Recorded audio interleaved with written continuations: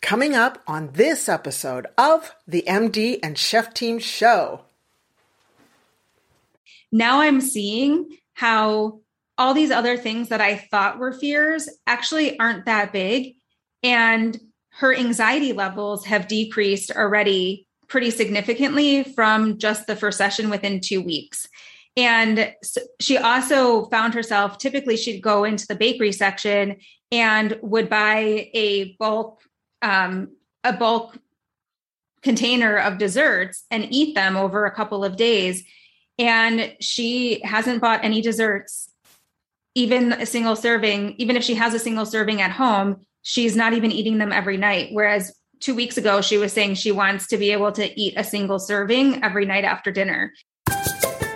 Welcome to the show from the MD and Chef Team. I'm Dr. Isabel, medical doctor here at the MD and Chef Team. And who are you? And I'm Chef Michael, culinary nutrition expert. I'm the chef part of the team. And what are we going to talk about, babe? Now, I can say that because he's my husband. Yes. Well, then we'll be talking about marriage, relationships, parenting, intimacy. We'll talk about mindsets of success, overcoming depression, anxiety. I'll be getting into functional nutrition, recipes and tips from the kitchen. And we're going to both get into how to live a long, healthy, vibrant life. Yes, I love it. Our mission is to help you prevent and reverse disease and give you hope in the process. Oh yeah, we like to have fun too. So let's get on with the show. Laura, how are you doing? I'm doing great. Thank you. How are you? I'm doing great. Here in New Zealand, we're in level 2 lockdown, still waiting, to see what we're going to be doing. And it's definitely spring, but it doesn't look like it outside. It's nice and cloudy and very, very cold. How about you? Where are you? I'm in Chicago, and I feel like we are in the opposite of so many different things, where we were in lockdown for most of 12 months up until a couple of months ago. And things have been a little bit more open, which has been nice, especially during the summer. But I'm holding on to every last bit of summer before it turns to fall, because our winters are so long and I am not looking forward to them. Yes. But I'm already planning on when and how to get out of here for winter. Oh, where are you going to go? I booked my flight down to Florida to get in January to go into the warm weather, but they don't have the flights released on the airline that I booked yet for the return. So I just booked the one way for right now, and we'll see how long I decide to stay. Yeah, who knows? I remember when Michael and I were living in Colorado with our girls, we would always, because Colorado's got some nasty winter. I remember we always in February, it was like, we got to get out of this place. So we would always book to the Bahamas for a week or two. Yeah. Anyway. We're planning a trip in February too, but I don't know to where. It's just nice now that I can work from anywhere and still see my clients and stuff, that it's I don't have to stay in Chicago. So I'm not going to. Good. I wanted to ask you, where is your husband from in Australia? From Sydney. From Sydney. Yeah. Beautiful. Mm-hmm. Have you guys gotten back? Oh no, you can't right now. It's pretty locked off.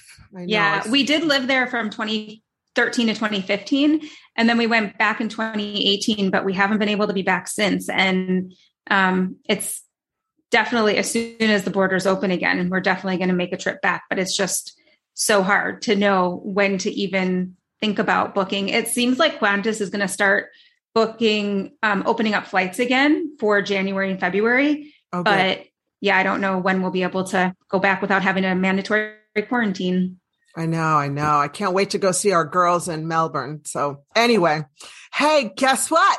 How about if I introduce you to our listeners? I forgot to do that. And then tell you a little bit about, hi, everyone. I'm your host, Dr. Isabel, and we've got today Laura Foulkes all the way from America. So I'm going to go ahead and read a little bit about who she is, and she's going to share with you her amazing story. Definitely a very powerful woman. Okay. So here we go. Ready? Are you ready, Laura? I'm so ready. Okay, cool. For over 6 years, Laura has been transforming people's relationships with food. in her own journey towards experiencing a truce with food and a 60-pound weight loss. Okay, so 60 pounds is roughly about 30 kgs down under, if we're using the kgs. 60 pounds is a lot. Good on you, girl. Wow. Thank you. And that led her to become a certified holistic health coach, ensuring her clients don't feel deprived. So the journey is sustainable. Laura has supported over 75 clients who know what they should be eating, but have a hard time sticking to it by helping them identify the familiar patterns keeping them stuck.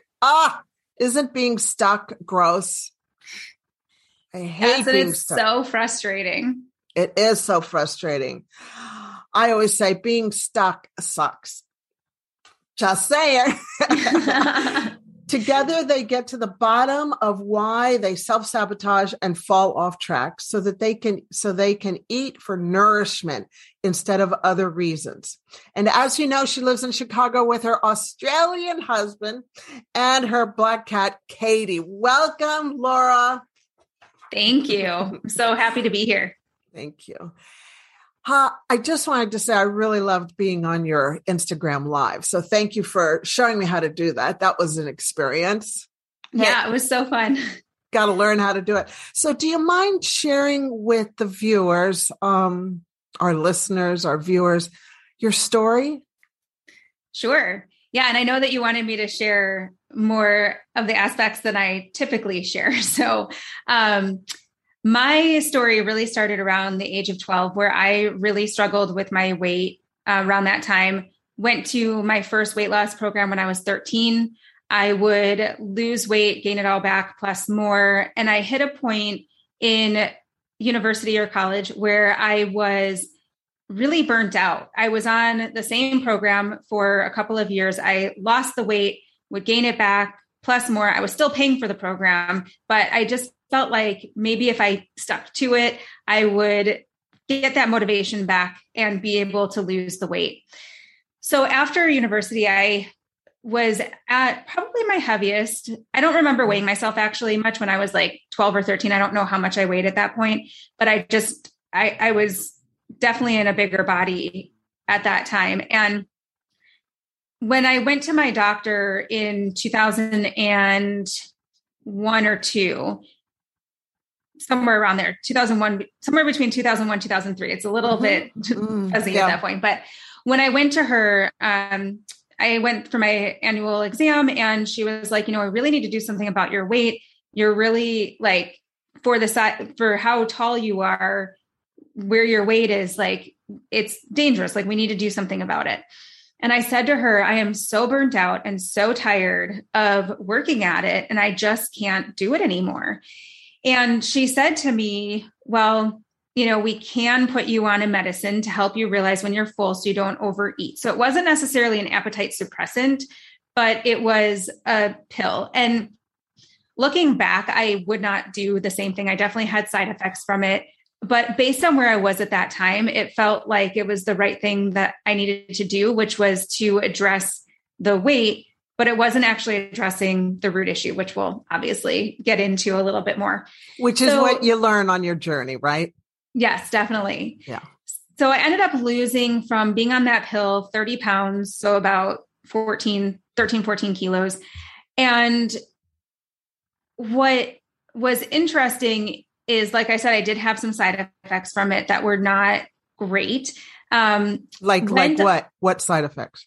It was things like, I think it was so long ago, I can't remember all of them, but it was things like being super shaky, or I think it might have even impacted my mood a little bit. There were definitely some physical side effects that I was experiencing of just like how I was feeling and not feeling the best. My guess is that it was actually, looking back, that my blood sugar it was affecting my blood sugar control in some way that was impacting how I was feeling too. But at the time I didn't know that. After I went off that medicine, then I was diagnosed with high cholesterol, and I was in my mid-20s, and they said I can go on medicine for the rest of my life, or I can address it by diet. So I decided to address it by diet. And at that time, it was the low-fat diet craze. So went on doing, I know, like I said, I would not go through the same path again now, knowing what I know. But after losing that 30 pounds and then going on this path of like trying to address my cholesterol through diet, and I mean, it did help me. So I wasn't eating as much processed food, as much fried food, as many baked goods, things like that with going on low fat, but still replaced it with things that were super processed in different ways. Lost another 15 pounds, 7 kilos or so. And at that point, I was like, oh, this is interesting that I've been able to lose that much weight and never thought that I would be able to really sustain it. Never really thought about that. And in 2006, I was diagnosed with thyroid cancer. So at this point, I've lost like 45 pounds. I was diagnosed with thyroid cancer, ended up having my thyroid removed, had to go through radioactive iodine treatments and stuff. And then my grandmother, who I was really, really close with, I had my surgery on May 2nd of 2006. My grandma passed away 2 or 3 weeks later. And it was just the worst month ever, worst month of my life. Ended up like going through like the grieving process and stuff. Later that year, found myself putting some of the weight back on. And at that point, my friend asked me if I wanted to go to a weight loss program with her at the beginning of 2007 again. And I said, yeah, I could lose some more weight, so I'll go with you. And at this point, I feel like things had kind of started to shift in my mind about feeling like I had to work at it and diet. And it was just becoming a little bit more, didn't feel like so much like a battle at that point. So went with her to that weight loss program, ended up losing 10 pounds really quickly and was like, wow, I'm only like 10 pounds away from my goal. And I had no idea that I could actually achieve that or accomplish it. And so I did end up losing the last of the 60 pounds. So it was a 3 to 4 year journey for me to take the weight off. And at that point, then I was able to maintain my weight for a few years, about 4 years. And I was working in advertising at that time and was losing my passion for the job and the career and was trying to figure out what I wanted to do next. And as I was going through my weight loss journey, people were coming to me, asking me for advice and guidance as they were going through theirs too. And I really was passionate about helping people because I was like, if I can do it, other people too. I never thought that I would be able to be at the size that I was or to feel like I wasn't at battle with food, even though I still was to some extent, and just not as extreme, which I'll get into next. And so when I was trying to figure out what I wanted to do, it took me a couple of years to figure it out, but learned about health coaching from a friend, decided to get my certification, and figured that if nothing else, I would learn more and it would make myself and my husband healthier. So went through the certification. Was your husband healthy? Was he coming along on the journey? He's never had an issue with food or his relationship with food. I know what you're talking about. Yeah. He eats just to survive. He would be fine eating the same thing every day. And it's never been an issue for him, which I don't understand, but it's great for him. Yeah. Raw. As I was getting my certification, I was introduced to my health coach and was really introduced to her around business stuff and learning more about her experience. But I learned also about her program and approach called Truce with Food and started to learn about it and decided to go through the process and the approach and the program because even though at this point I had been maintaining my weight for years, I also was still in the cycle where I was working the system, which is what I call working the system, where I'd eat well for a while, say, screw it, eat whatever I wanted. Then I would notice the weight was creeping up, have to rein it in again and get back on track. And so I was still thinking about food a lot, but I was also like playing a game almost where I could control it to some extent. So when I learned about her program, I was like, maybe this is what I need because maybe it isn't just about the food. I always thought I just needed more willpower or discipline and just, gear up, get back on track, and then I'd be able to rein it in again. But it was exhausting. I was still burnt out from thinking about food. It was creating a lot of stress in my life and just a lot of negative self-talk and guilt or shame around it. And so when I started going through her program and the approach, that's when I was like, oh, wow, it's not just about the food. There's so much more to it. And this is what I need to do and am meant to do to help other people on their journeys, to help them overcome and really get to the bottom of what's leading to not being able to be consistent. So I know that was a lot, but I did want to share all of the details since you asked me to throughout the process. Yeah, because when we first talked, you were like, oh, I don't want to tell people, that I was on a pill. Well, hey, guess what? You're not the only one. A lot of the world is on the pill, and we don't even need to know what the name of the pill is. I was like, no, Isabel, I'm not going to ask. Don't ask what the name of the pill is, because we're not advertising pills for weight loss. So, but I don't even know if it's still on the market, to be honest. I don't even know. I'm sure it is, but we don't need to know. Somewhere in the world, I'm sure it is. Hey, I just congratulate you for deciding I'm going to do something about this. And we like the details. I mean, people like to know the deep stuff and relate to your story. I wanted to ask you when, how you were saying that it was just exhausting because you were thinking about food all the time. It's almost, would you agree, like an addiction? It's not Alcoholics Anonymous. It's Overeaters Anonymous. It's that you're constantly thinking about the food. Mm-hmm. I don't know if I ever thought of myself as like addicted to food, or I think it was more of lacking the clarity and awareness of why I was actually eating. And even thinking, I never really thought, people will say that they're an emotional eater. I never thought of myself as an emotional eater, but in the traditional sense of like, I eat when I'm happy, or I eat when I'm sad, or I eat when I'm bored. I didn't know why I was eating, but I knew that I think it took me a little while to figure out that there were actual deeper reasons for me turning to food. But yeah, I never really thought of it as necessarily an addiction per se. But it did feel like it was out of my control, if that makes sense. Yes, it does. It does. I was interviewing a doctor who was an alcoholic, and he got stood down for a little bit. And he said, when I was in rehab, even when I got out of rehab, I realized, gosh, I'm thinking about a drink, and it's just that constant thought about. Mm-hmm. So I wanted just to ask you, so that's why I was just saying, hey, would you consider it as an addiction? I didn't mean to offend you at all. No, you didn't offend me at all. Yeah. I wanted to ask you, why were you eating so much? What was your reasons?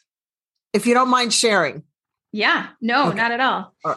So from going through that process, what I learned from the highest level is that we turn to food often as a form of protection when we're feeling unsafe, or also if we're feeling like like I said, I felt like I was lacking control. But what I was actually lacking was choice, because I didn't necessarily know what I was conditioned to think or believe things about food, my body, weight, and things like that. And then also being an accommodator to some extent, thinking about like, oh, I should be doing this, or I should want to do that, and not really thinking about, but like, what is it and what's important to me and what do I want to choose? And so when there's that disconnect, I was turning to food, feeling like I didn't really know what I was wanting or what my needs were. It was more of thinking about what I should be doing or shouldn't be doing. And then there's a conflict. So then that's where I would turn to food as well. On top of that, also for me, and I'll share a little bit more about this when we're talking about self-sabotage, that there's typically a cycle, an unconscious cycle we're going through when we're eating out of alignment with our goals, our self-sabotaging, binging, emotionally eating. And a part of that cycle is that we have a story that was created earlier in our lives when we didn't have the full context of what was happening in the situation. And so we internalized it and made it about us. for me, when I realized that my story was about not wanting to be misunderstood, because if I felt like there was a risk, if I was misunderstood, that I would be rejected and end up alone. And anytime there was either misunderstood or I was trying to avoid feeling misunderstood, those would be times that I would also turn to food because there was this discomfort. And it just, especially if something ever happened where it really felt like I had been misunderstood, I get like it felt like I was punched in the gut and the wind had been taken out of me. And I wouldn't know what to do with that feeling because I didn't know what I was actually feeling or what that feeling was, but it was the story that had been triggered in me. And so then I would turn to food to try to avoid feeling that feeling without really knowing what it was that I was trying to stuff down. If that and makes sense. yeah, it totally makes sense. Cause like for me, just the story for me is when I'm afraid, I'll overeat. I'll just sit in front of the TV. I have been known to sit in front of a TV with a big container of coconut ice cream and just go boom, boom, boom. But I know we're not supposed to do that. Just take a little piece and put it in a jar, in a bowl, and sit down and allow yourself. Or I'll have like a container of dates and just go boom, boom, boom. And so when I feel fear, so yours was when you felt like you were misunderstood, therefore you could be rejected.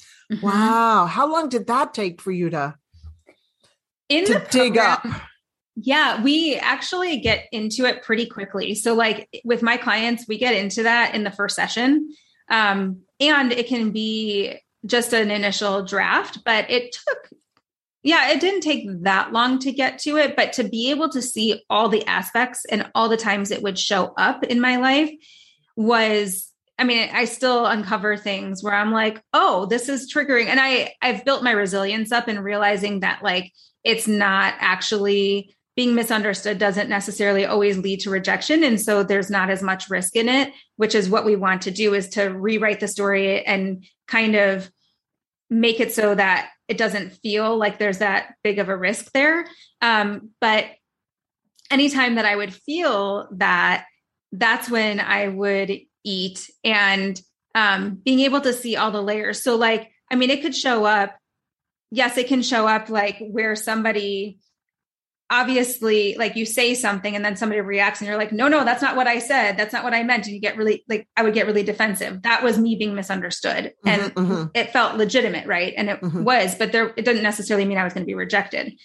But then there would be smaller things like, I'll use two examples. One could be getting an email from when I was in advertising, getting an email from a client or a coworker where it felt like there was a risk of being misunderstood, or they gave me some feedback that could be taken as negative, which then I felt misunderstood. And it wasn't as triggering as somebody saying like arguing with you, like in person, right? Of that, what I just said, they're not understanding. So there can be things like that. But then it even dawned on me a couple years after doing this work, where I was driving around. We have a car that so let me back up, that I grew up in an area that's like upper middle class. We didn't have a lot of money growing up. And so I had a hand-me-down car that was my dad's, passed on to my sister, passed on to me. Whereas other people were driving in my school BMWs and Jeep Grand Cherokees. And it was like very materialistic. And it dawned on me just a couple years ago when I was driving around our little secondhand car that we have just to get around the city. And I was like thinking about how I was going to be judged or what people were going to think of me driving around in this car. And I was like, oh my God, this is my story. I don't want to be misunderstood, because from where I grew up, a car is like a status symbol. And I felt like I was going to be misunderstood for not being successful or something. And this is not what I think about other people, but just what I was thinking about me and like the judgments that people are going to have on me. So it was really interesting to even be able to see like, and it's not that triggered me to eat by any means at that point, but just to be able to see how that story was showing up in places that were like unassuming, that you wouldn't even think would be part of your story or my story. Amazing to go and figure that out, and that you do that in the first session. Mm-hmm. Yeah. So I've got all these questions. Why do we self-sabotage ourselves and we can't remain consistent? What is it? And how do we spank that out of us? So the first thing, like clarity and awareness is part of the process, but it's also a tool, and it can be so helpful to just even know what is happening. So as an example, I just had a call with a client earlier today who was talking about how this was our second session. And after that first session, she's like, now that I understand what my fear really is and what I think is actually at risk, now I'm seeing how all these other things that I thought were fears actually aren't that big. And her anxiety levels have decreased already pretty significantly from just the first session within 2 weeks. And she also found herself, typically she'd go into the bakery section and would buy a bulk container of desserts and eat them over a couple of days. And she hasn't bought any desserts, even a single serving. Even if she has a single serving at home, she's not even eating them every night. Whereas 2 weeks ago, she was saying she wants to be able to eat a single serving every night after dinner. And the fact that she's not even doing that is incredible. So what we do is we want to look at this, like I mentioned earlier, this unconscious cycle that we're often in when we are self-sabotaging or feeling like we're not able to be consistent, is we're typically experience a trigger is what kicks it off. And there's 4 common triggers that will lead us to eat. And that is feeling tired, anxious, and with anxiety often comes uncertainty because we don't learn how to deal with it. And so it shows up as anxiety in our bodies, feeling inadequate, and feeling lonely. From there, we have our story. So I've already kind of explained the story based on my experience in being misunderstood. For other people, it can be not wanting to be exposed or be seen. A lot of my clients lately actually have the story around not wanting to be seen or vulnerable, because then they could be unlovable, actually, is a couple of my clients is their story. And again, that's where we are making things about us, don't have the full context of what was happening in a situation. And so that's when that story was developed to protect us. And it has served us in many ways, but isn't always serving us today, and is also keeping us stuck in competing commitments often. From there, we have a stress response. And with animals, when they go into fight, flight, or freeze mode, when they're at physical threat, we have some emotional stress responses when our belonging is at threat. And that's to compete, accommodate, or avoid. And from the stress responses, we have a behavior. And the behavior will vary based on the person and the stress response. But in general, the avoid pattern is our traditional procrastinators. They don't take action. They build up their lists, or they build up things in their lives, and then they fall into analysis paralysis, and it gets really overwhelming, and then they just don't take action. Accommodators are your typical people pleasers. They're the ones that usually put everybody else's needs ahead of their own. And so they're the ones that fall off of their own to-do list. Their self-care doesn't get met because they're so focused on being the fixers, the peacekeepers, and making sure everybody else's needs are met before their own. And so even with this cycle, it could be that you don't eat, because a lot of people also will, if they're accommodators, might be so focused on everybody else that they actually forget to eat, or they don't prioritize their own health or eating. And then for competitors, they typically will compare themselves to others' skill sets or bodies. And even where they are in their life, they feel behind a lot, and will put pile more onto their plate, feeling like they have to take on and do more to get ahead. But then they feel like they're running a marathon with the finish line constantly moving. That's me. The competitor? Yeah, totally. Calling all women.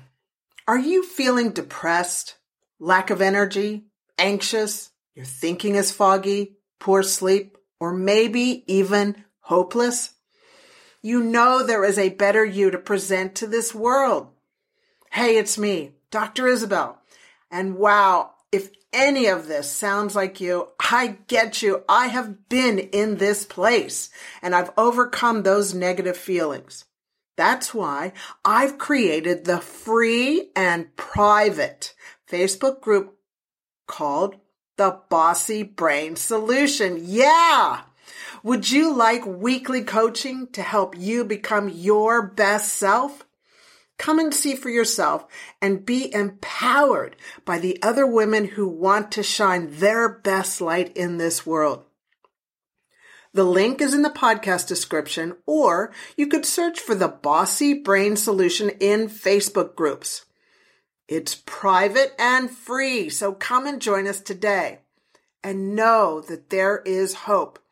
And I encourage you to remain unstoppable. And now, back to the podcast. Which is interesting. So when you have that fear, like where you're I'm like, sitting in front of the... You're talking about me. When you're sitting in front of the TV, like see if some of that fear is coming up from comparing and feeling, if there's any of those other triggers too, of feeling tired, anxious, inadequate, or lonely. And if there's, with the comparison, like, does that trigger feeling inadequate, or like, are you feeling inadequate, which triggers your story? And then you are comparing, which then reinforces the story. So that's what we would want to look at. So we have the trigger, the story. I'll call you. Yeah. Let's chat about it. Definitely.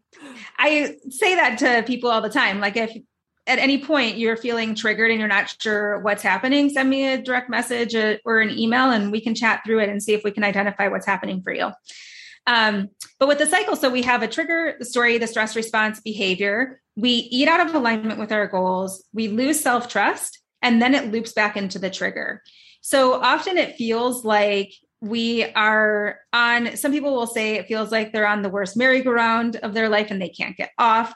It feels like when we were talking about self-sabotage, it feels like a self-fulfilling prophecy too, because it just continues to loop into itself. And so it's like a snowball that's picking up speed going downhill that we can't seem to stop or get a handle on. And it's usually because we're in that cycle because it just keeps feeding into itself. So I'll pause there because that's a lot, but that is really is a lot. Yeah. There's so many layers, but that's typically what's leading to self-sabotage as a form of protection. Because it's a loop.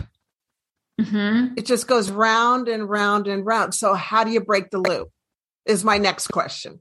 And I know this is not a 3-day, event, but, give us some tips. Nice? Well, we're talking about stuff like this, so we'll get together about it. But so how do you break the loop? So first is, I always like to say, so first of all, it does typically take people 6 months to a year to go through the process and it's not that you ever arrive, right? Like it's very matrixy. It's very much like a labyrinth that we're working through. There's many layers to our relationship with food. And typically, like I was sharing with that other client, we can get pretty fast results with things starting to shift as we get more clarity and understand what's actually happening and getting into the root of that story. That is really helpful. However, if you don't for everybody who's listening to start, there's two things. One is we often turn to food when we're feeling unsettled or feeling ungrounded in some way. So just even asking yourself, what we really want to do is to break that automatic pilot where it's having the trigger, the story, you eat, and then it loops into itself. What we want to do is to just slow that down and to try to calm your nervous system to some extent. So even to ask yourself while you're in the moment, if you can, or after the fact is helpful as well. Where am I feeling unsettled, or where was I feeling unsettled, can be really helpful to give you some clues as to what was actually happening, because it's not typically just that you love the food or love the taste of the food. There's usually something else there. So that's one tool, is to ask, where am I feeling unsettled? And another one is to map out your day to see where are those triggers coming up and what is being triggered in you. So we want to make it more of an inward focus and thinking about those tail emotions, which are the triggers of feeling tired, anxious, inadequate, or lonely. you can map out your day and see what were some of the times where you were thinking about food, judging your body even, or if you were eating when you weren't hungry, having mental gymnastics around food. Those are all symptoms that this cycle was happening. So mapping out to see when were you feeling any of those tail emotions and what was triggered in you. So we're not looking at the external circumstance of what was actually happening, but more of what did you make that mean? And what it came up for you internally around that? Because what we want to see is it isn't typically one big event that trips this off, that leads us to eat. It's usually a buildup of many of them. So you can think of it as like death by 1,000 paper cuts, basically, where you get triggered over and over again, where we're making meaning of things, we're feeling unsettled, we're feeling unsafe in certain ways emotionally, and then we end up eating. So it can be really hard because some of my clients will say, I wasn't feeling anything in the moment, but it may not have been that moment that you were eating is where you were actually experiencing the trigger. It could have been a buildup from earlier in the day. Yeah, like your basket just was full and you tipped over. Mm-hmm. Or we also will use the analogy of like your battery on your phone. When it gets into the red, you're depleted. And if you ever get to that place where you're like, oh, who cares? Screw it. I'm just going to eat whatever. You're probably feeling some level of physical or emotional depletion. And you just don't have the capacity to make the decision at that point. And it's just like, who cares? Wow. You're really going to help a lot of people. That you're like speaking to a lot of people's hearts. I was wondering if when you decide if you were getting more stressed about it or if it was providing some clarity. No, totally clarity. Yeah. Cause like right now I'm 61 and I'm at 24% body fat. Now this is about my little story right now. And I know that women who have body fat greater than 25 increase the risk of breast cancer. And then a lot of other things, dementia, all that stuff. So, and then pre-diabetes, type 2 diabetes. Well, my whole goal for my birthday this year, it's for 62, day after Christmas, but don't tell anybody, is to get to 23% body fat. Now, that's achievable, but there's a lot of work to be done. And so I'm just on that journey to do that. And part of it will result in losing a couple of kgs because that's just what body fat is in is in your weight. So you're speaking to me because, still at 60, 61, it's an issue. I don't know too many women that don't have this issue. And it gets worse and worse in the 40s, 50s, 60s, and so you're speaking to me and you're speaking to millions, and I appreciate it. Yeah. And I just want everybody to know too, that there is a solution and it doesn't have to require, because a lot of my clients will come to me saying like, I just don't want to have to resist food. I don't want to, the thought of having to go on like another plan or a diet. And the thing is that I don't promise weight loss at all in my programs, in my approach. What tends to happen is weight loss is a side effect of doing this work, because when we can figure out what is happening with your relationship with food, and then you naturally start to eat more in alignment with your goals. Like this client I was talking about earlier, she's like, I was about to go onto an app and order food and had in my cart some chips and a hamburger and like a raspberry dessert of some sort. And then she's like, I really checked in to think about like, but what is it that my body really wants? I know I'm not going to feel good after that. And I also don't necessarily need or want that. She's noticing her tastes are changing. And she ended up closing out of the app. And she's like, I've got vegetables at home. I've got food at home. And she went home and ended up making something that she really enjoyed. And it's like I said, also with her being in the bakery section and feeling like she didn't have to have conversations with herself of like, no, don't buy that stuff, but I really want it. And like having that push and pull, she didn't even have that thought. She was just like, I don't need anything. I don't want anything, and walked right through the section and didn't buy it. And so that's where we want to get to, is that you don't have to resist the food and you're no longer triggered by it. It's just that the day that I was able to walk by donuts and was like, I actually am craving some carrots. I'm going to go get some carrots. I was like, what is happening? Like, what is wrong with me? What's going on? But I was like, this is great. Yeah. But it was really, I was like, wow, things have really shifted. If I'm really craving carrots over a donut right now, this is crazy. It's good crazy. Yeah. And one of the things I teach women when they're overcoming anxiety and depression, the food is so important, you know, what you're feeding is before you put something into your mouth, is this going to hurt me or heal me? Just those simple. And if it's going to hurt me, then why? Why are you going to hurt yourself? You know, just ask those questions. And then, you know, they can go into, am I tired, anxious, inadequate, lonely? You know, those 4 areas. Yeah. And begin that whole.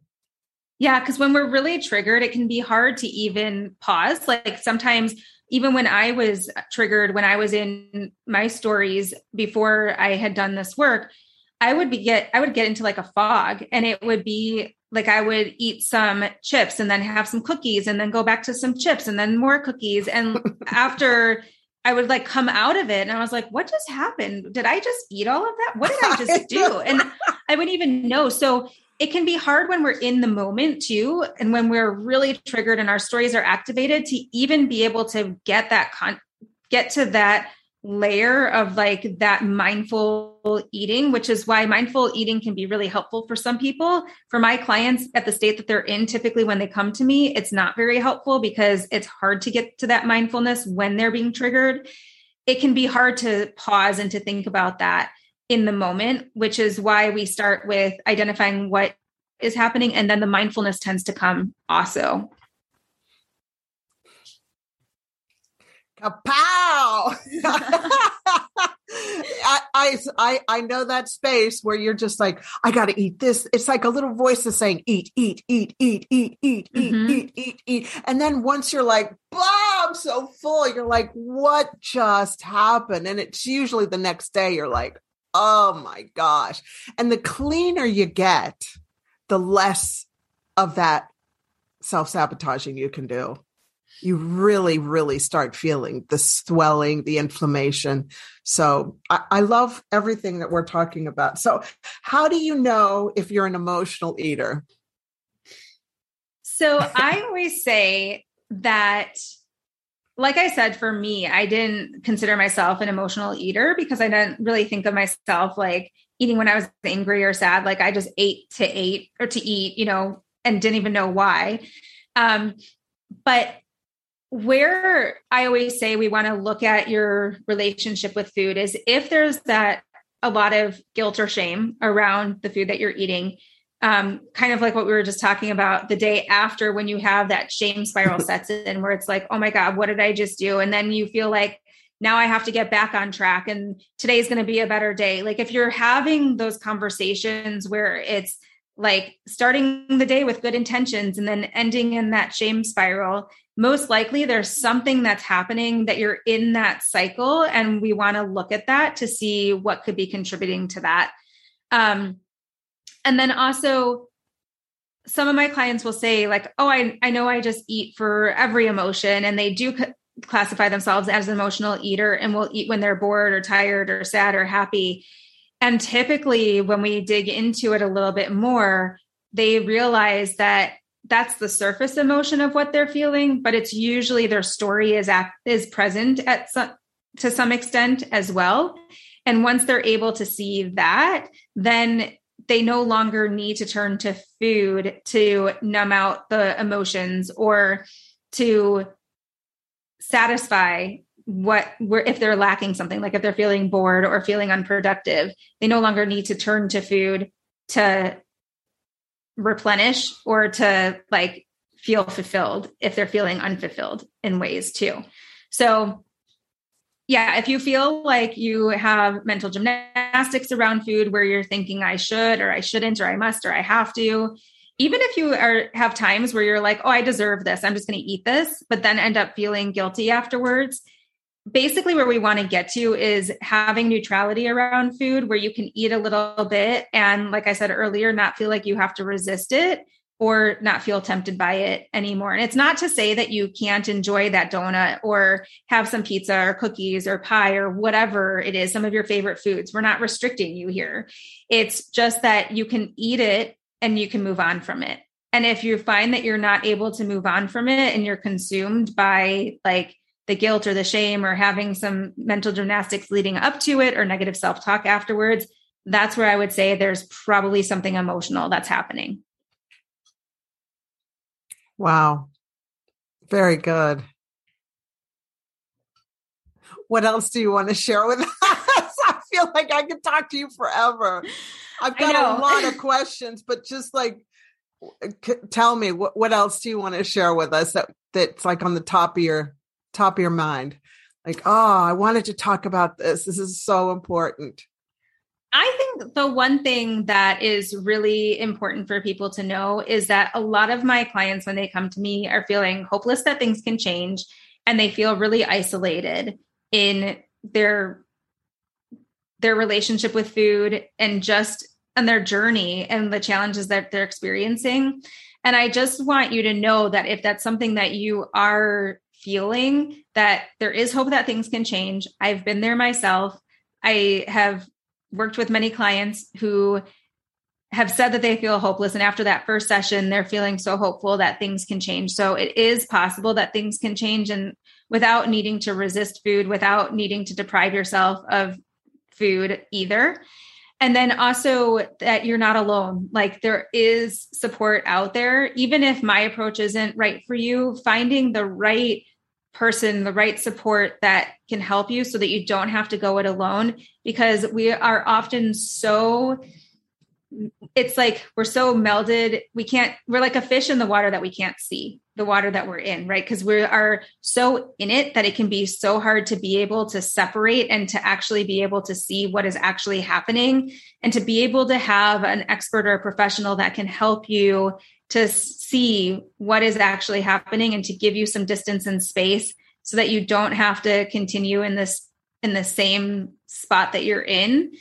You don't have to do it alone. And there are other people who are going through similar things, even though it may not feel like it, because a lot of people don't talk about what they're actually experiencing around food. Not at all. Not at all. They don't. They just suffer quietly. Mm-hmm. So I just wanted to add to that. As a medical doctor, I would love to see the world shed pounds, because I know what that extra weight does to their heart, what it does to the brain. I mean, the bigger your waistline, the smaller your brain. And just knowing that should freak people out into getting control and learning what their story is and learning to not overeat and lose the weight. And I would even say like the emotional weight too, because it's often very, they're synonymous. It's kind of like, it goes hand in hand, because a lot of times we're emotionally weighed down, and then we're also wearing it on our bodies too. And that emotional weight, like you work with the depression and anxiety and helping people overcome that. And it can create a lot of internal turmoil. Yeah. Thank you. And, sure.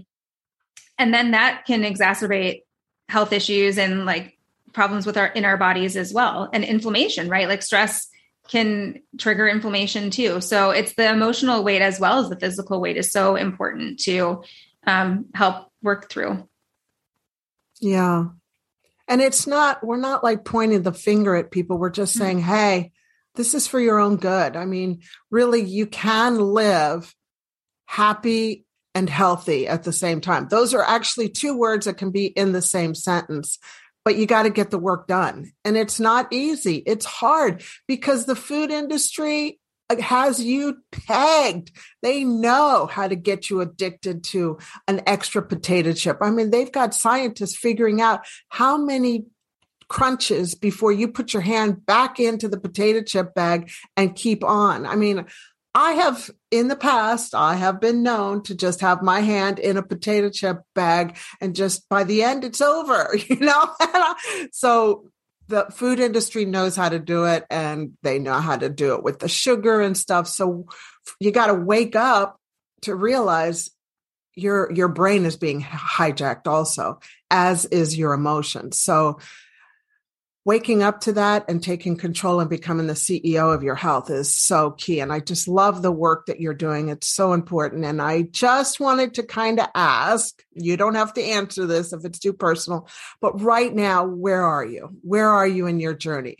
Because I don't ever assume that anybody has ever arrived. I mean, it's all a journey. So where are you right now?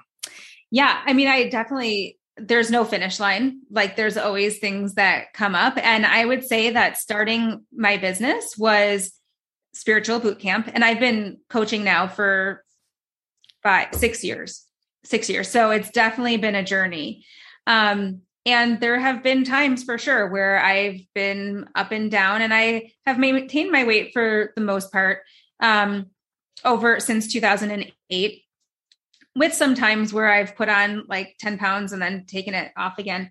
Right now, where I'm at is I'm in a place where my business is, and I say this because my business has been talk about feeling vulnerable, misunderstood, all of the things with my story, which would lead me to eat. And then also that competitor stress response where you were talking about, like, that's me. Oh, yay.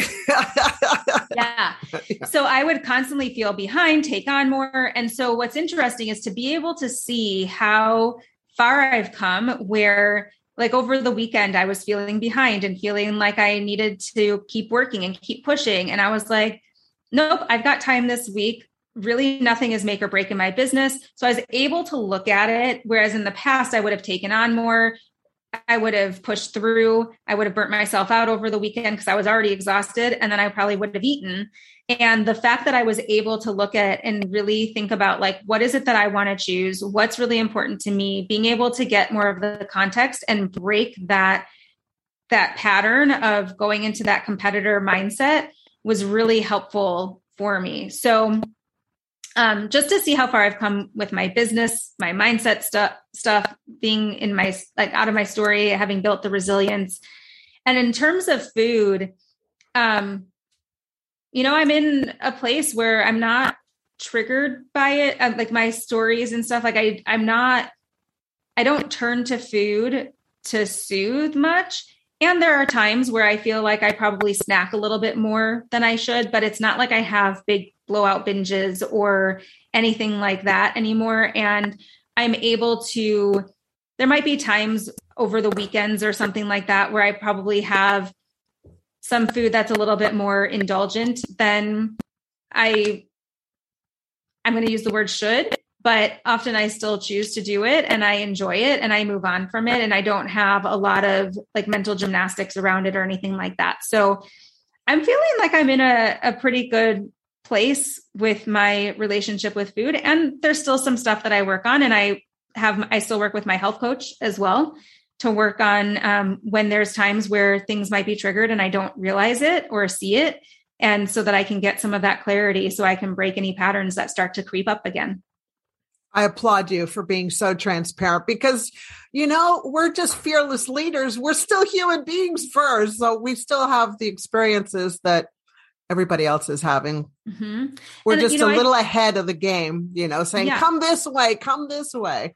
Yeah. And I think my clients really appreciate too, that I've been on the journey and that I'm still on the journey, because then again, with that feeling so isolated, they know they're not alone. And also I think it's reassuring for them to see where they can get to also. Mm-hmm. And when they're struggling, for me to say, you know what, I've been there and it does get better. I promise, like, it can get better. And to be able to relate and be able to say, yeah, I've been through what you are going through right now. And I think they find it really helpful to know that I've actually been there and I'm not just sitting here saying, I'm perfect with all the things that I do in my food and eating and my body. And I even had a conversation the other day where, people talk about health at every size, or just like loving your body and just embracing and loving your full body and stuff. And one of my clients said that it felt it's really triggering her anxiety to think about loving her body and really embracing it, because she really hates it right now. And she's like, how can I get from hating my body to fully loving my body? And I said, do you have to? Like, what's really important to you? Because I don't love my body. I've never felt sexy in my body. And I've gotten to a place where that's okay. As long as I'm comfortable in my body, that's really what's important. So it's really checking in too, of like, what is really important to you? And what do you want to choose? And then it's like the other stuff doesn't really matter, even though there's the movement of loving your body to the fullest. That's great for some people and they can do that, but it may not work for everybody and it might not be right for everybody. So being able to be your own, to self-author and to really think about what's important to you can be so important in so many different aspects. Gosh. I'm just not a fan of loving your body the way it is. I'm just not, because I know it just, if you look outside into this world and see what normal is, it's just getting bigger and bigger and bigger. And as a medical doctor, people are getting unhealthier. So I personally feel that, we should love ourselves. I don't believe we should love our bodies if we're not in tip-top form, if we're not at least on the journey for getting better. But definitely love yourself, because you're a child of God. We're here to do amazing things and God loves us unconditionally. But if you got work to do, please, I encourage you not to fall into the trap of everybody else looks like this, so it's okay with me. I'm just going to love my body. I encourage everybody to do the work, the hard yards, because it will pay off in the long end. If you don't, you're going to have the problems of a big body, heart attack, stroke, dementia, prediabetes, type 2 diabetes. So many things. It just drives me insane. I'm like, people, please. I wanted to circle back on the competitive thing. So yes, you and I, fellow competitor, with what we're doing. So Here's what I have learned to do. And my husband and I have really honed in on this to break that, pushing ourselves over to the other side, past our energy level. Because we all know I'm already tired, but I'm going to do it anyway because I have to do it. So this is what we do. Mm-hmm. Every week we take 36 hours off, like completely turn that off. And that is so hard for us to do. So Saturday for us, it's from Saturday at 5:00 at night until Monday morning, we're off. No emails, no social media. The only people we focus on are friends and family and ourselves. And then if we want to indulge in some nice food, some, healthy, nice food, we go ahead and do that. So that has helped us just step away from the buffet of being the high achiever and giving ourselves time to self-love. Mm-hmm. Yeah. It took me a long time. I worked with a business coach at one point and I said, I feel like I have to see clients on Saturdays. And she's like, why? Your clients will fit you. Like if it feels like you have to do it, you have to want to choose to do it. And she said, your clients will be able to work around your schedule. And so you need to create the schedule that you want. And so I stopped seeing clients on Saturdays and it felt so good to do that because I was feeling so burnt out from it. And so now the weekends are typically, I don't tend to work on the weekends. Yeah. And if I do, it's a choice. And like I did this weekend because I was launching a program and stuff. So we had actually a call. And then that's where afterwards I was like, oh, I should keep working because I have so much to do. And then I was like, nope, you know what? I need my time. I don't need to do this work right now. It's not going to make or break my business. And having that perspective was really helpful to be able to see like why I was thinking I needed to push through and continue to work, even though it was just going to burn me out. So yeah, I've definitely created some boundaries, especially understanding why I was pushing myself to do it has helped to realize that it's not necessary to do it. and then my business will still survive. That's right. That's right. And because you're learning how to not self-sabotage, and me too, not self-sabotage, we don't get that burned out feeling. Then we don't start eating because we're tired. You know, it's that whole, yeah. Anyway, we could talk forever. So do you have like maybe 3 tips that you could give to the listeners so that they can start winning right away, right now? Yeah, I think what we talked about earlier is really looking at like some of those triggers and seeing what is happening for you, like in terms of those tail emotions that could be coming up. Also thinking about where am I feeling unsettled, and with those tail triggers too. Yeah. Can you just share the triggers again? Yeah. It's feeling tired, anxious, inadequate, or lonely. Good. And there's a tool on my website that's a workbook that helps people walk through that exercise that I was talking about, where you can either download the workbook or you can just do it on your own, but it does walk you through figuring out how to reflect to see what's being triggered in you and doing that reflection to see that death by 1,000 paper cuts. And then I would also just say to think about when you're thinking about food in an unproductive way or eating out of alignment with your goals, asking yourself, where am I feeling unsettled, and see what comes up. So a lot of the work is really an internal like reflection thing to try to break that automatic pilot cycle and just to see what's actually triggering you to turn to food, and then see what happens to your cravings afterwards. Or if you've already eaten, what's happening with that shame spiral or the guilt that you're experiencing. Does that tend to soften by having the awareness? So I know that's only 2, but those are some tools that can be really helpful. Very, very good. Thank you so much. And where, Laura, can everybody find you?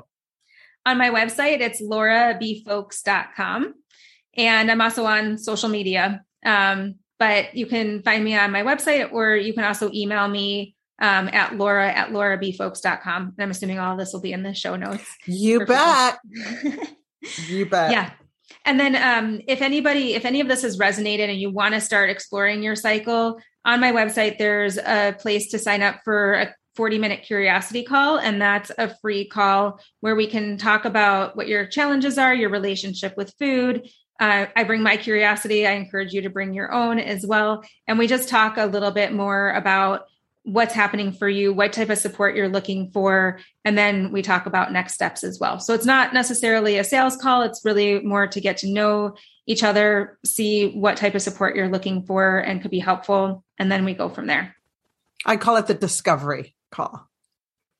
Cool. Thank you so much. Well, It's time. We've been flying in business class. And Laura and I have been talking to you all of you out there. And today we're going to go ahead and land this plane. And thank you so much for your time. Thank you. I really appreciate you being so transparent and just sharing everything. You've been great. Awesome. Thank you. Yeah. Authenticity is a big, important value in my business, and there's nothing really to hide. There isn't, because everybody's just on a different part of their journey. Yep. And sure. you're just a little ahead, saying, hey, come on, it's this way. Yep. All right. Well, listen, you have a super fantastic day. Thank you, everyone, for joining us. I'm Dr. Isabel, your host, and for joining us at the MD and Chef Team podcast. Love being here. Love sharing this with you. Please go ahead and share this with your family and friends or anybody you feel that will benefit from this, okay? Because it's all about sharing and helping everybody. All right, so remain unstoppable and share that gorgeous smile of yours with the world today. I'll talk to you later. Mwah. Thank you. Thank you, Laura. Thank you. Hello, Chef Michael here. If you enjoyed today's episode, we would love it if you subscribed to the podcast and left us a review.